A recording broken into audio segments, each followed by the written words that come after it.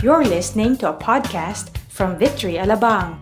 Jesus has made access to God possible. Learn more on this message by Pastor Sonny Oaman. Para po uli sa ating mabilis na pag-uusap, nagsimula tayo last week ng ating panibagong serye na pinamagatan nating Past Perfect. Ang ating pong hangarin ay the end of the series ay makita natin ang kahalagahan, makita natin ang significance ng plano ng Diyos sa pagliligtas na kanyang ginawa na noong pang lumang tipan at ito'y pinatotohanan at pinatunayan at fulfill ng Panginoong Jesucristo sa pamagitan ng kanyang buhay nung siya ay naririto sa mundong ito. Now, more than the information and the knowledge na malalaman natin, because sinati natin ito sa 4 na linggo, more than that, ang nais po natin talaga maintindihan dito ay paano tayo tutugon. How are we supposed to live our lives with the knowledge that we have from what Jesus did 2,000 years ago? Alam niyo, lahat po ng bagay, lahat ng information ay mahalaga, pero kung mananatili lang itong impormasyon at hindi naman natin maisa pamuhay, wala hong saysay ito. Natandaan natin, hindi ho ito sa paramihan ng dami ng alam, kundi sa paramihan ng ginagawa kahit na kokonti lang ang alam mo. Yun po ang ating nais na mapangyari dito. Okay? Now, sisimulan ho natin ng mga ilang tanong at mga ilang kaisipan. Na may mga bagay, mayroong mga trabaho, may mga ginagawa sa mundong ito na it will take risk for a person to do it. And probably you will agree with me na mas naisip pa nating umupan lang ng iba, bayaran sila, suportahan sila in whatever way possible, sila lang gagawa ng mga delikadong bagay na yun. Tama po ba? May mga alam ba kayong mga delikadong gawain dito o trabaho? Trabaho to delikadong trabaho na kung ikaw ang pagtatrabahuhin nun, sasabihin mo na lang, iba na lang. Hanbawa, katulad nito, ilan sa inyo gusto kayo tagalinis ng bintana doon sa PBCom Towers na 850 feet ang taas. Now, imagine niyo ang lilinisin niyo pa yung nandun sa ibabaw na bintana. Ilan sa inyo mag-i-enjoy na gawin ito? Lalo na kung ikaw ay may takot sa height. Nakagaya ko.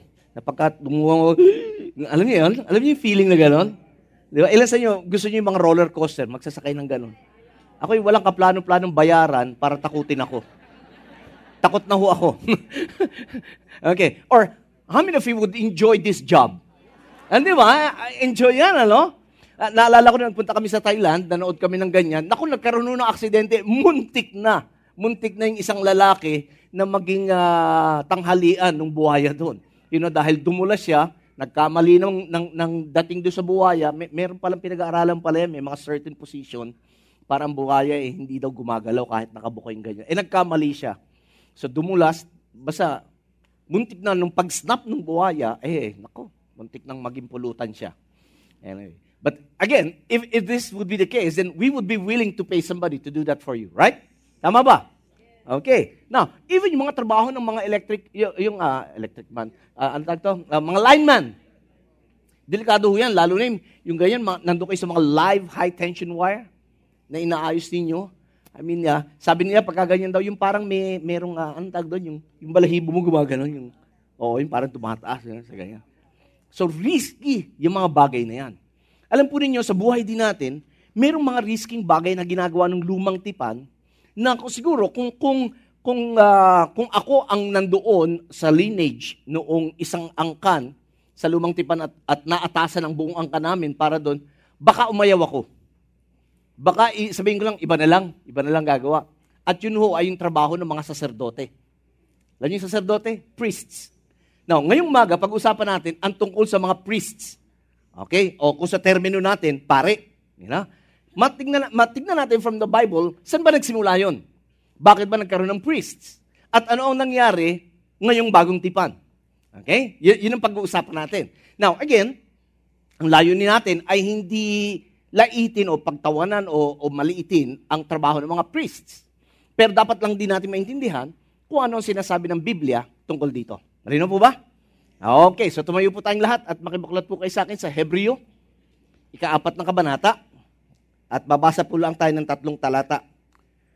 Ang Hebrews po ay nasa bandang gitna ng bagong tipan. Okay? Matthew, Mark, Luke, Hebrews. Okay, Hebrews 4, starting in verse 14. Basahin natin ang sabay-sabay. Simulan natin. Since then, we have a great high priest who has passed through the heavens, Jesus, the Son of God. Let us hold fast our confession.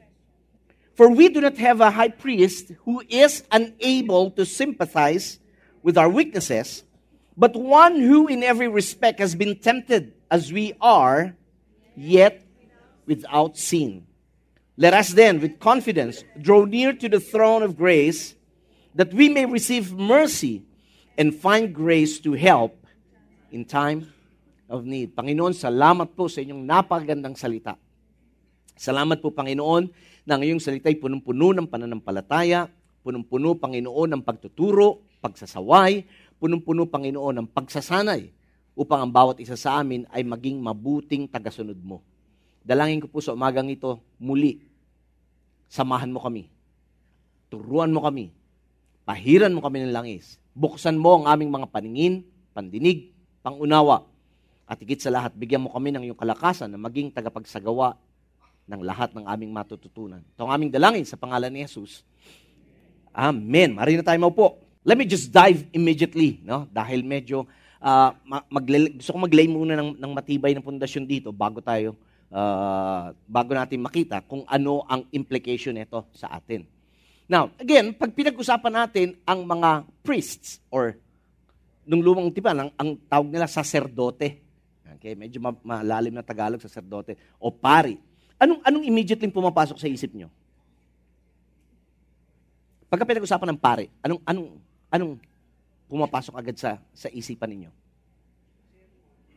Yan, sa sermon, tama po yun. Ano pa?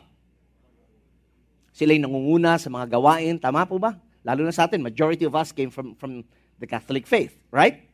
Okay, di ba? Alam natin, pag sinabi pare, yan yung nandun. Kasi I was an altar boy.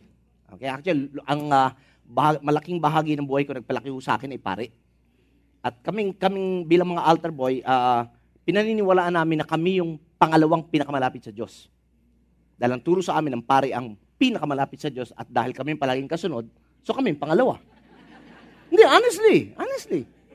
So pinaniwalaan ko yun. Kaya ako laging nakasama sa mga pari nung panahon yun. Ang aking nanay po ay isang typical na manang sa simbahan. Alam niyo yun, yung tulog pa demonyo, nandun na yun. Naglilinis na, nagpiprepare na kasi magkakaroon ng misa ng alas 6. Ganun, typical ang pamilya namin. We're a very religious family. You know, alam niyo naman, yung aking kapatid na sinundan, yung sinundan ko kapatid, yun ho ang magpapari. Kaya lang siya rin ho yung unang nakakilala sa Panginoon na born again. At yung aking kapatid na babae naman ang naging dating tagapanguna doon sa isang grupo doon sa loob ng aming simbahan. But anyway, so that is what would come to our mind every time we talk about priest or every time we hear the word priest. Hindi ba? Yung mga nakasutana, nakaputi, yung naglilid ng misa, and so on and so forth. Pero, dapat natin maintindihan, paano ba lahat ng ito nagsimula? Ano ba talaga ang nasa puso at isipan ng Diyos patungkol sa mga pari, okay, o saserdote? At anong implikasyon nito sa atin ngayong bagong tipan? So, yun yung flow of thoughts na pag-uusapan natin. So, una sa lahat, tingnan natin, bakit ba kinailangan ng pare, ng priests? Okay? Now, again, pag sinabi kong priest, medyo lawakan natin ng kaunti ang ating isipan. Okay? Bukod sa paring nakikita natin nagbimisa, isipin nyo rin yung mga pari nung panahon sa Biblia. Okay? Para general tayo. Okay? Now, bakit ba nagkaroon ng pangangailangan sa isang saserdote o sa isang pari? Bago ko ito sagutin, gusto ko munang bigay na illustration yung mga dito sa atin, sa mundong ito. Paano? Alam nyo, merong mga tinatawag tayong mga protocol. Alam nyo ba yung protocol? Di ba? Pagka ikaw ay haharap sa mga matataas na tao, halimbawa, mga pangulo, mga hari, mga ministro, and so on and so forth, may protocol. Hindi ka basta pwedeng lumapit. Naintindihan nyo po ba? Now, alam niyo sa Thailand, meron pong isang magaling na manlalaro ng tennis. Ang hirap bigkasin lang ng pangalan niya. Si Paradorn Shrichapan. I hope I mentioned it right. Magaling po siya mag-tennis. Nung minsan nanalo siya sa isang championship sa tennis tournament, yung hari ng Thailand, si King Bhumibol, number 1 fan siya ng tennis. So, kanyang pinatawag itong si Paradorn para bigyan lang ng congratulations. Alam nyo, eto si Paradorn ay 6'2". Ang laki niya. Now, yung hari ng Thailand, maliit lamang po. Katunayan, kamukha po siya ni FBR, ni Ramos, ng ating dating Pangulo. Pero nung nagpunta ito si Paradorn para magbigay or para magpakita doon sa hari, ito po yung kanyang ginawa. Siya ho ay nagpakababa-baba. Imagine niyo, isang 6'2" na tao, hindi ho siya nagmamakaawa diyan, kausap siya. Okay? Bakit? Sa isipan ng mga Thai, okay, bagay, tawag ho sa mga tao sa Thailand, Thai, hindi ho Thailander. Hindi rin tayo tinatawag ng Pilipinder. Okay? So, yung mga Thai, ganun ang kanilang respeto sa kanilang hari. Kung kaya't sa kanilang paniniwala, ang hari ay hindi dapat nakikipag-usap na nakatingala. Kabastusan sa kanila yun. So, ang ginawa niya ito si Parador, 6'2", siya ho ay, halos kita niyo naman, nakagap. At nung siya'y umalis sa harapan ng hari, paatras siyang gumagapang. Ganun sila. Okay? Bakit? Ganun ang kanilang respeto sa kanilang hari. Naalala niyo yung issue ni Lebron? Kay Kate Middleton? Di ba? Sa mga kano, ordinaryo umakbay. Ordinaryo ang makibeso. Ordinary sa kanila, expressive ang mga kano. So, nung nagpa-picture, yung Duke and Duchess ng Cambridge, yes, Middleton, eto siya, typical, umakbay. Nagpa-picture sila. Tinawagan ho siya ng foul, si Lebron. Bakit? Because he violated a royal protocol. Anong royal protocol? Pagka ikaw ay nasa pamilya ng mga royal, mga highness, yung tinatawag nila, hindi mo sila basta pwedeng hawakan. Parang mga babasagin yan. Nako, pagka ginawa mo yan sa kanila, ay patay ka. Ganon ang protocol. Okay? Now, naalala ko din, nung minsan nagwagi yung ASCAL natin, at nag-courtesy call kay Pangulong Pinoy, kay Pangulong Noynoy, pwede ho silang pumunta ron ng mga naka-shorts at nakapang-football attire. Pero imagine niyo mga atleta. Ito niyo naman mga itsura. Ha? Kagalang-galang. Hindi sila pwedeng basta humarap sa Pangulong Noynoy na naka-shorts. Naintindihan niyo po ba? At bakit? That's a protocol. Pagbibigay galang at respeto doon sa mga namumuno. Naintindihan niyo? No, ganun din tayo pagdating sa Diyos. Kailangan maintindihan natin yung protocol. Ano yung protocol? Nang isang banal na Diyos ay hindi pwedeng basta harapin ng isang makasalanang tao. Na marami nakakalungkot. Kahit sa panahon natin, marami ho ang bumabastos sa Diyos. Una-una, maraming hindi naniniwala sa Diyos. Tama ba? Naintindihan niyo po ba? Yun ang pangangailangan ng isang saserdote. Dahil mayroong kailangang tumayo on behalf ng isang makasalanang tao para makaharap sa Diyos. Now, alam natin na ang lahat, nagsimula ang lahat, magandang ugnayan ng Diyos sa tao, naalala niyo ba kay Eva at Adan, until dumating ang kasalanan. Nung dumating ang kasalanan, doon din nagsimula yung hiya at takot. Di ba, naalala niyo natakot si Adan nung hinanap ng Diyos? Adan, asan ka? Ano sabi niya Adan? Natakot ako eh. Ba't ka natakot?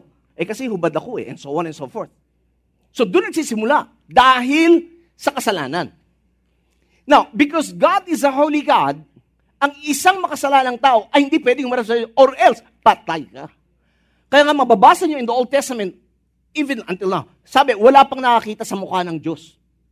Hindi natin kakayanin. Bakit? Sobrang banal ang Diyos, sobrang linis ang Diyos. Naranasan niyo na bang tumingin sa araw ng direkta? Doon hirap na tayo eh. I could just imagine, malamang mas hirap tayo makita ang Diyos ng personal. Because of His holiness. Naintindihan niyo po ba? And so, again, because of this, ang nangyari, ang Diyos ay nagtalaga ng mga saserdote. He consecrated the priests to stand on behalf of man pagdating sa kanyang harapan. Yun yung nangyari. Kaya ang naging sagot, again, namili ang Diyos kung sino ang mga magiging saserdote nung lumang tipan. At sabi sa Webster Dictionary, yan ang definition. Ang isang saserdote ay isa na siya yung gumagawa ng mga ritual sa isang reliyon, regardless kung anumang reliyon yan.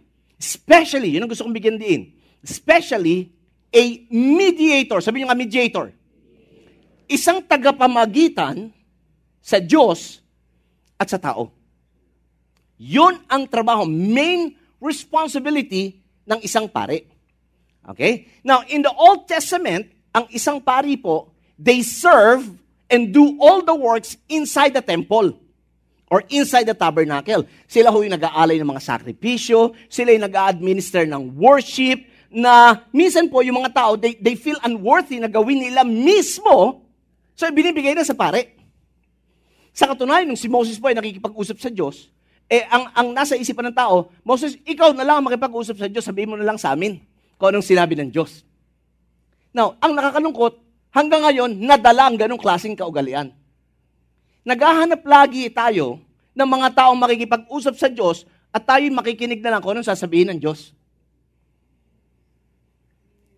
Narito po ba kayo? Nais ko pong maniwala.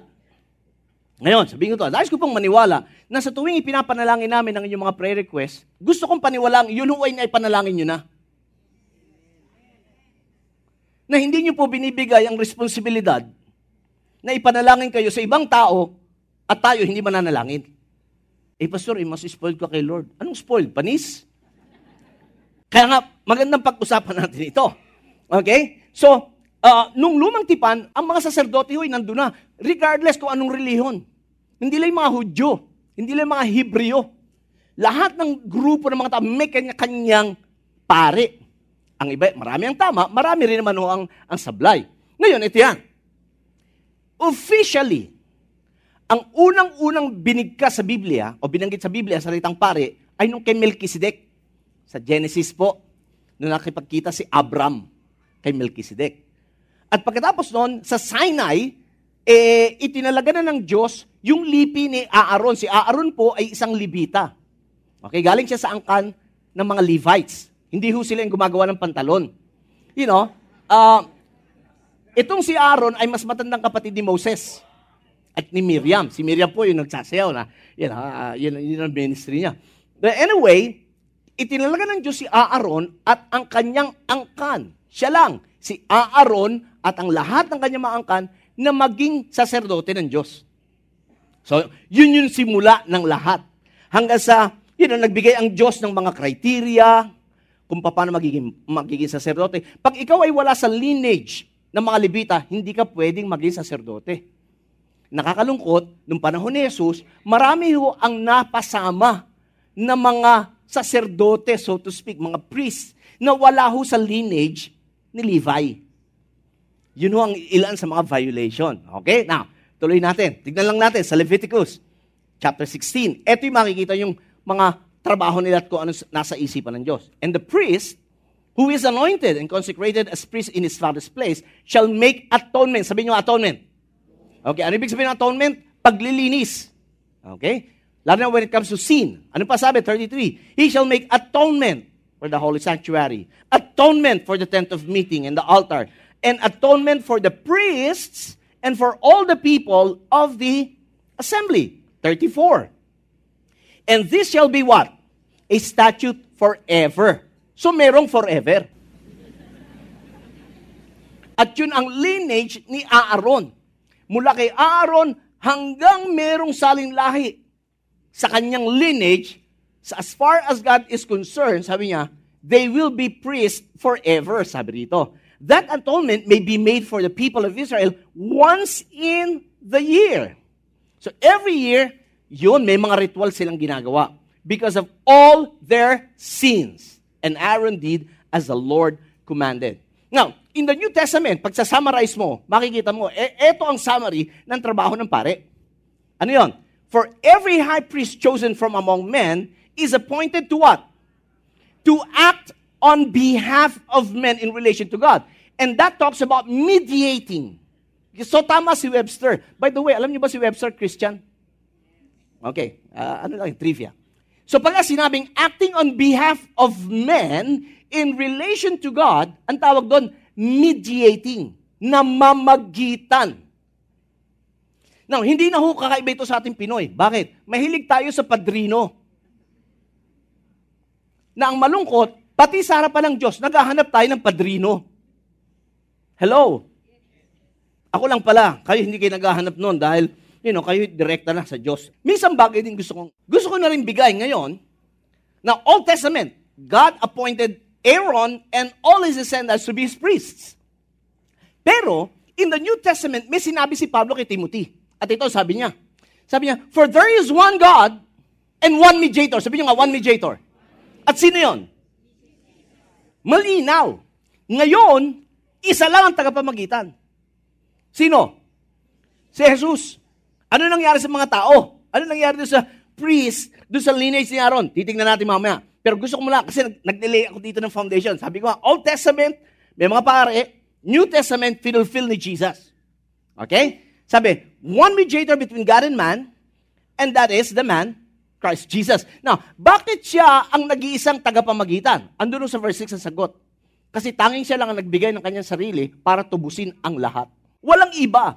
Ang mga saserdote ng lumang tipan, wala akong nag-alay ng buhay nila para tubusin ang mga tao. Ang ginagawa nila, yung mga tao, ang bumibili ng kanilang alay. Bibili ho yan ng mga kambing, ng toro, depende sa kanilang kakayanan. Dadalhin doon sa pare, yung pare papatayin, kakatayin, lalagay yung dugo sa isang parang planggana, papasok sa doon sa Holy of Holies para ialay yun. Para for one whole year, matakpan. Sabi niyo matakpan. Matakpan ang kasalanan ng tao just for 1 year. The following year, renewal ulit. Bibili uli yan ng dadali. So, every year, until it becomes a ritual for them.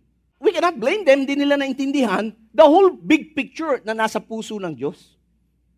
Na ang lahat ng ginagawa nila in the Old Testament are just types and shadows of the real thing na mangyayari at ifulfill ni Jesus. Susundan niyo po ba yung story natin?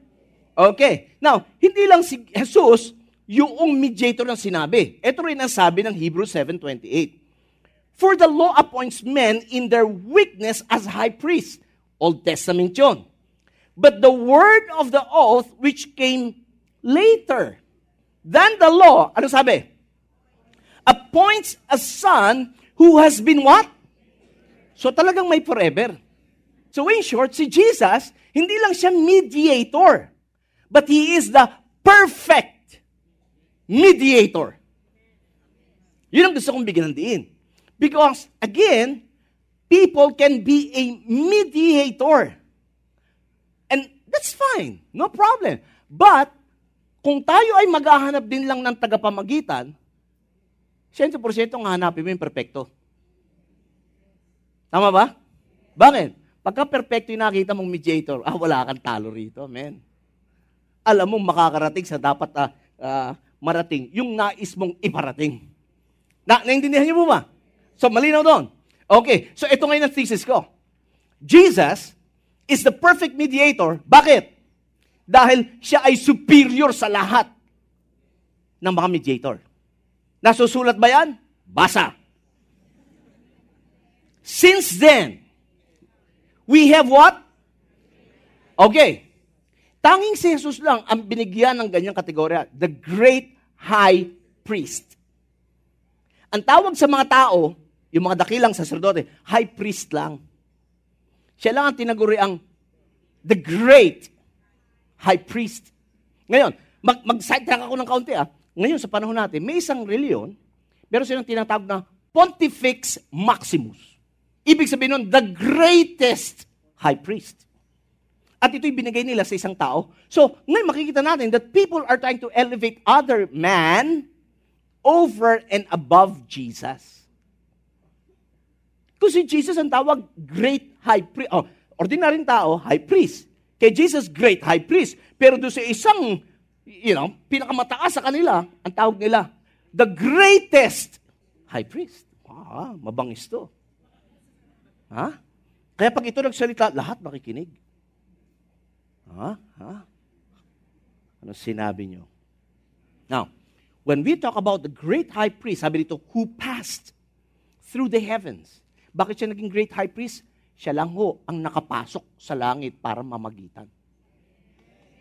Yun yung sinasabi ron. And eto pa, kaya sabi niya, let us hold fast our confession. What does it mean? Ibig sabihin, pag naintindihan mo na si Jesus ang iyong dakilang saserdote, the great high priest, number one, ibig sabihin ito, may access ka sa Diyos. Anytime pwede kang lumapit sa Diyos. Thank God, pwede kang lumapit sa Diyos, hindi lang kapag linggo ng 9:00. Thank God, pag may kailangan ka sa Diyos, hindi ka kasi kung Lunes ka nangailangan sa Diyos, mag-aantay ka pa ba ng linggo? Paano kung may sakit ka at patigo ka na? Mag-aantay ka pa ba ng linggo para ipag-pray? Baka hindi tayo umabot. Naintindihan niyo po ba? Na ang gusto ko rito, basagin natin yung maling kaisipan natin pagdating sa aspetong ito. Sabi niyan, let us hold fast our confession. Ibig sabihin, walang ayawan to, men. Huwag kang bibitaw. Kahit na minsan feeling mo, parang hindi ka dininig sa panalangin mo, huwag kang bibitaw. Mas alam ng Diyos kung anong pinakamainam. Are you hearing me? Yun ang ibig sabihin nito. Now, bakit siya ang superior? Because ang tao, yung mga priest noon, even the high priest, are insufficient. Patutunayan ko. Tignan nyo. Sa chart na ito. Paghambing lang. Ang mga saserdote ng lumang tipan at si Jesus bilang ating dakilang saserdote. Lahat yan makita sa Hebrews. Basahin nyo lang sa bahay, wala tayong time. In Leviticus, actually, mapupunan ninyo, ito, pag binasa nyo itong Hebrews 7, yung mga lumang tipan na pare, they are many in numbers. Bakit? Kasi lahat sila namamatay. So pag namatay, ang kailangan may pumalit. Tama. Si Jesus hindi. Isa lang. Siya lang mag-isa. Bakit? Nung siyang naging dakilang saserdote, nung siya'y namatay, oo, namatay siya, pero hindi siya nanatiling patay. Nabuhay siya after 3 days. Kaya nga wag natin papatayin si Jesus taon-taon. Hindi na ho siya namamatay.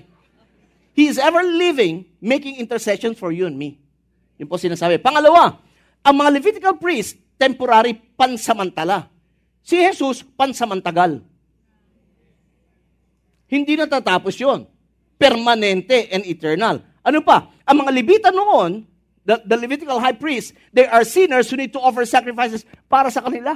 Kahit, alam nyo ba mga high priests nung bago mag-offer sa iba, nag-offer muna para sa kanila. Alam nyo ba nung lumang tipan, although this is just an oral tradition, hindi yun nasusulat, pero oral tradition nila, na ang mga saserdote nung pagpumasok sa Holy of Holies, alam nyo may tali, tsaka may kalembang. Yun ang purpose lang nung kling, kling, kling, kling. Yun ang purpose nun. Para pag naglalakad dyan sa loob at dala-dala yung alay mo at iwiniwisik doon sa mercy seat, habang tumutunog yung ibig sabihin buhay pa yun, ibig sabihin walang kasalanan yun. Nalinis na. Dahil pag tumigil yung ingay ng kalembang, doon pumapasok yung purpose ng tali. Hinahatak na yan. Bakit? Patay na yan. Now, imagine niyo kung ikaw yung nag-alay, binigay mo doon sa pare, ito po yung pangalay ko para sa kasalanan ko. Pumasok yung pare. Siya rin may kasalanan. Hindi muna niya inatone yung sarili. Pag yun namatay, patay ka rin. Wala nag-alay sa'yo. Babalik ka ulit sa pila. Doon ka ulit sa huli, mag-aantay ka. Bagay, konti lang naman sila, no? 3 milyon lang yung nakapilang yun. Naintindihan niyo ba? Okay, what else? Ito, yung mga saserdote noon, they sacrifice daily. Araw-araw nagsasakripisyo. Pero si Jesus, minsan lang. Once for all. Ano pa? They offered sacrificial animal, mga Levites. Si Jesus, He did not offer any animal, He offered Himself. Levitical priests, pumunta ho sila holy place through man-made tent and by means of blood ng goats and animals. Si Jesus, He entered saan? Kanina binasa natin, in the very presence of God. At ano pa? Sa pamagitan ng kanyang dugo mismo. That's why He is superior among anyone else. Wala nang higit sa kanya. Wala nang greatest high priest. Kung tutusin, siya na yung huli. Siya yung great high priest. Naintindihan niyo ba? Bakit ko ito pinibigyan din? Dahil gusto ko ilagak nyo. Pakinggan nyo ako. Gusto ko ilagak nyo ang pananampalataya nyo kay Jesus, hindi sa mga pastor. Hindi sa tao. Kay Jesus. Bakit? Ang tao sasabit yan. Nakikita nyo ang ganito, gwapo lang ako, pero may mga kahinaan din ako. Naintindihan nyo ba? Baka pag nakita nyo ako natutulog ng nakakanga, ay hindi na anointed si pastor. Bakit? Nakanganga akong matulog. At saka nalulunod si Sir Malu sa laway niya sa gabi. Ay, hindi anointed si pastor. Are you hearing me? Now, punahin nyo, ba't ko ito sinasabi? Kahit anong reliyon, kahit anong grupo, pag nakafocus sa tao, pag sumabit yung taong yun, nayayanig yung buong grupo. Na hindi kaila sa atin, marami ng mga church split ngayon. Bakit? Ang problema saan? Doon sa mga taong iniidolo. Okay lang humanga ka. Pero wag naman to the point na halos sambahin mo na. Kulang lang, sabitan mo sampagita, pastor, sampagita para sa inyo. O yung iba, pastor, ito everlasting para mas matagal. Naintindihan niyo ba yung sinasabi ko rito? Focus natin kay Jesus ba? Siya yung namamagitan. Okay? Kaya nga si Jesus, siya yung perfect mediator. Bakit? Hindi lang siya superior, kundi ano? He sympathizes with us. Tignan natin. Verse 15. For we do not have a high priest who is unable to what? Sympathize. Ano ibig sabihin ng sympathize? Hindi lang to feel sorry. That's good, you know? Yung sympathy, iba doon sa pity. Yung awa lang. Maraming tao, mawain. Uy, kawawa ka naman. O mamamatay ka naman. Ay, kawawa ka naman. Ay, kawawa ka naman. Wala kang pera. Kawawa ka naman. Na, ang tanong ko, wala namang problema. Lahat tayo dapat maawa. Pero, anong magagawa ng awa kung walang aksyon? Naintindihan niyo po ba? Na pag sinabing sympathy, nararamdaman mo yung nararamdaman ng iba. At dahil doon, gumagawa ka ng aksyon kung paano ka pwedeng maging pagpapala sa kanila. I'm not saying you play the role of God. You cannot do that. We're also limited. Pero somehow, when you say you sympathize with others, you feel what they... Alam niyo, naintindihan ko to ganito. Meron nung mag-asawa lumapit sa akin, nagpa-counsel, nagpa-pray. Namatay sila anak. At sabi ko sa kanya, alam niyo mga kapatid, naintindihan ko yung sitwasyon niyo. Sabi ko sa kanila, naintindihan ko yung sitwasyon niyo, and you know, I feel what you're feeling right now. Sabi ng lalaki sa akin, hindi pastor, di mo naintindihan sinasabi mo. No, sabi ko, ako'y nakikiramay, and siyempre, nakikiramay, normal. Pero for us to say na, I know how it feels. Sabi niya, pastor, no, you don't know how it feels. Bakit? Hindi ka pa namamatay ng anak. It dawned on me, nga no. Minsan tayo, pampalubag loob natin yun. Naintindihan ko yung nararamdaman. Hindi mo naintindihan. Maintindihan mo lang yung pag naramdaman mo rin. Pag naranasan mo. Nakuha niyo po ba? Kaya maging maingat tayo doon. Ay, nararamdaman ko yun. Ha? Okay ka lang? Because only those people who went through with the same situation ang makakapagsabi ng nararamdaman ko kung ano yung nararamdaman mo. When the scripture says He sympathizes with us, ano pa sabi? But the one who in every respect has been tempted as we are. Listen, si Jesus din ay tinukso kung paano tayo natukso.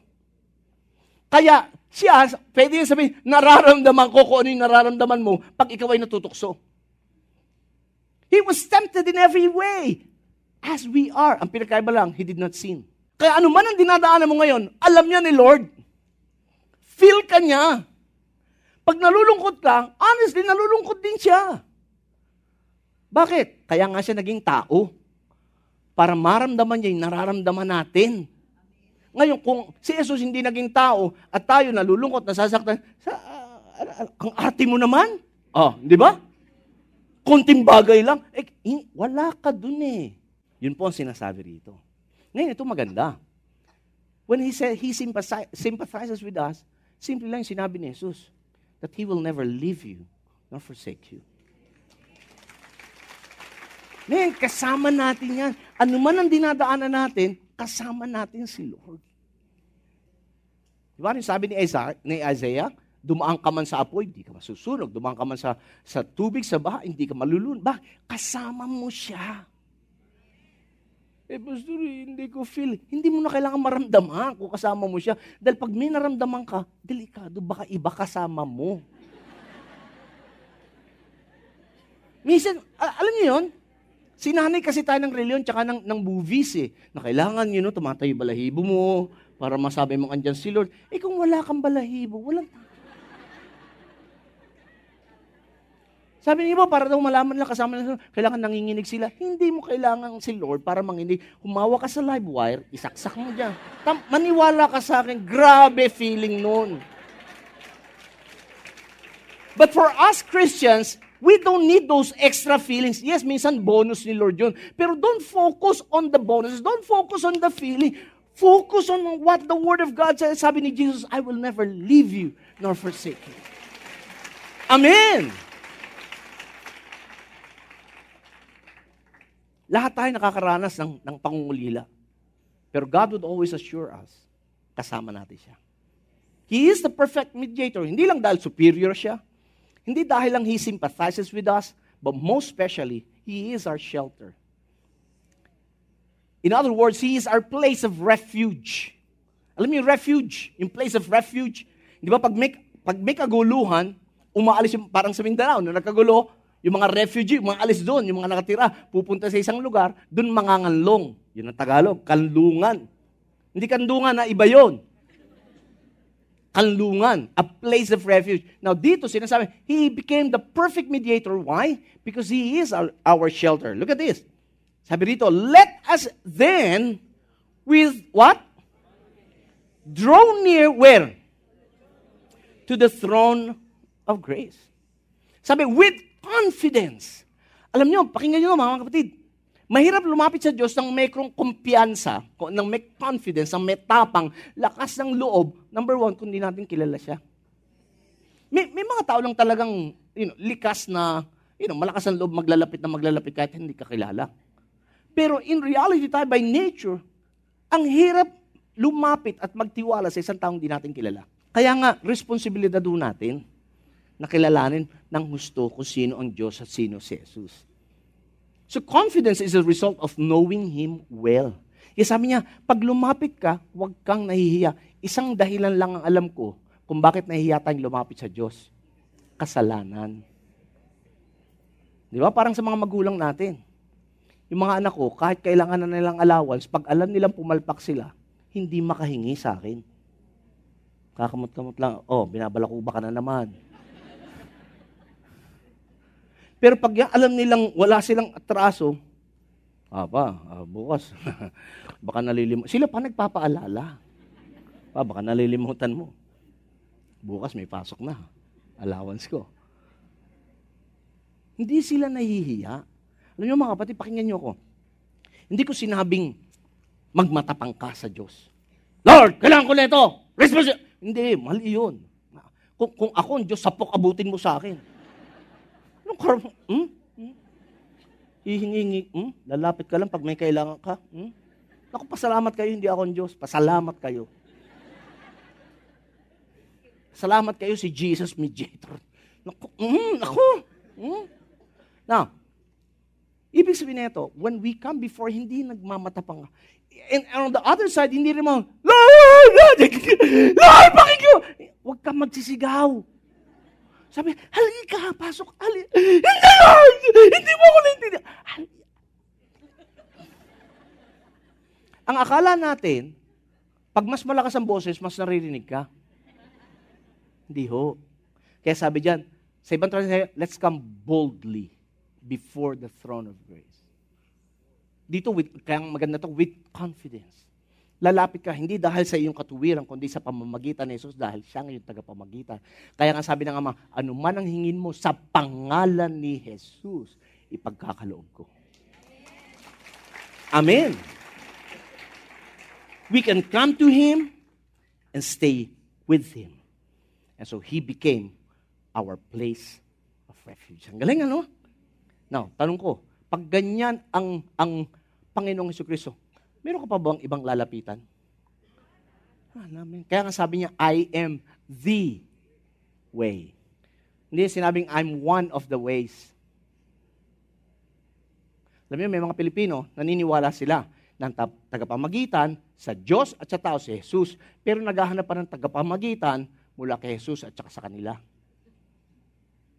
The good news, hindi mo na kailangan. Makakalapit ka na sa Kanya. Amen. So kung merong padrino, tayong kailangan, si Jesus lang, wala lang iba. Because He's the perfect mediator that can stand between us and God. Amen. Paano pa? Kung wala na yun, kung insufficient ang tao, si Jesus, paano ngayon? Bakit pa may pastor? Bakit pa may Kristiyano? Anong papel natin ngayon? Ito maganda. Ito yung revelation na sinabi ni Peter. Yung tinaguro ang unang pope daw. Okay? Sabi niya, but kausap niya mga Christians dito, but you, sabi niya sa katabi mo, kasama ka rin sa you. Ano? You are what? A chosen race. Ano pa? Ayun! Now, you're not just a priest, pero sabi, you are a royal. Itsura sa'yo ni Kate Middleton. Ikaw ay may dugong maharlikang nananalaytay sa iyong mga ugat. Ha? Now, bakit tayo naging royal priesthood? Because of Jesus. everything that we do, everything that we are right now, is always because of Jesus. We are a royal priesthood, a holy nation, a people for His own possession.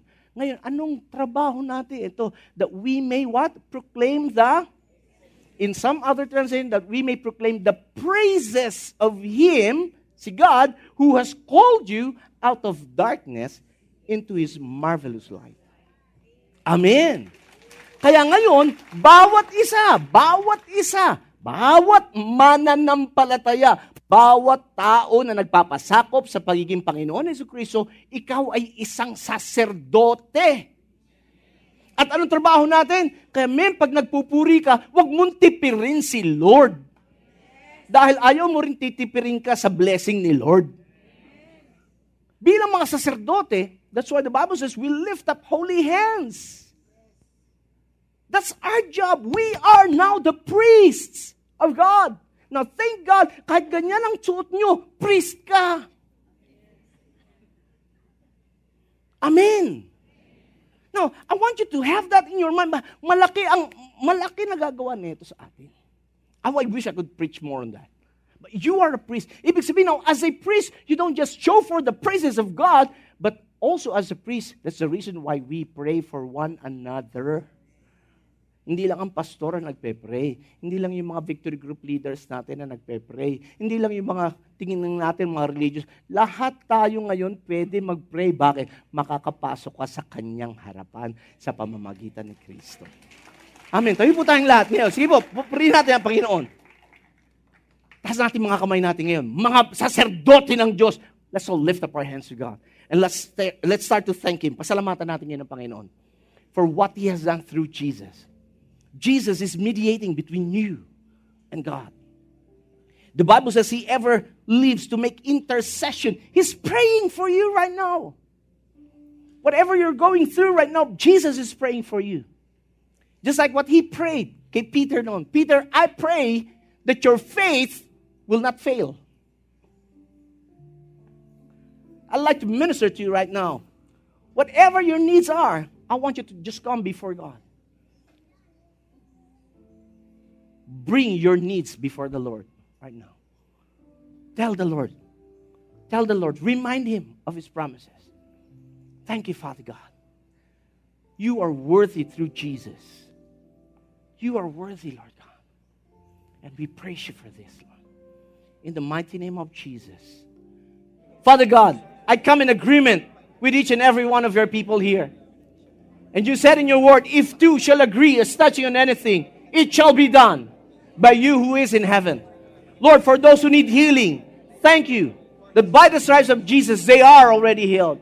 For those of them, Lord God, who needs provision, Your promise, You shall supply all their needs according to Your glorious riches in Christ Jesus. Lord, I pray restoration of relationship, O Lord, in the mighty name of Jesus. God, I pray for Your favor to be upon them, Lord God, especially for those who are looking for a job. Lord, I ask for favor. Open the door for them, O Lord. In the mighty name of Jesus. God, I even stand in Your promise that if one in the family will be saved, Your promise is You will save the whole household, O God. Lord, we lift up to You our family. Come on, lift up your family to God. Lift them up to God. Tell their names. Kung may mga kamag-anak kayo, kapamilya kayo na wala pa sa Panginoon, lift them up to the Lord. Lord, hear their prayers right now. In the mighty name of Jesus. Save their whole household, O God. Lord, I pray, use these people, Lord, to share the gospel, to share the good news of salvation through Jesus Christ. Thank You, Father God. Thank You, Lord. We hope you were inspired by that message. Listen to more podcasts from our website at www.victoryalabang.org and in Victory Alabang app. Thank you and stay connected.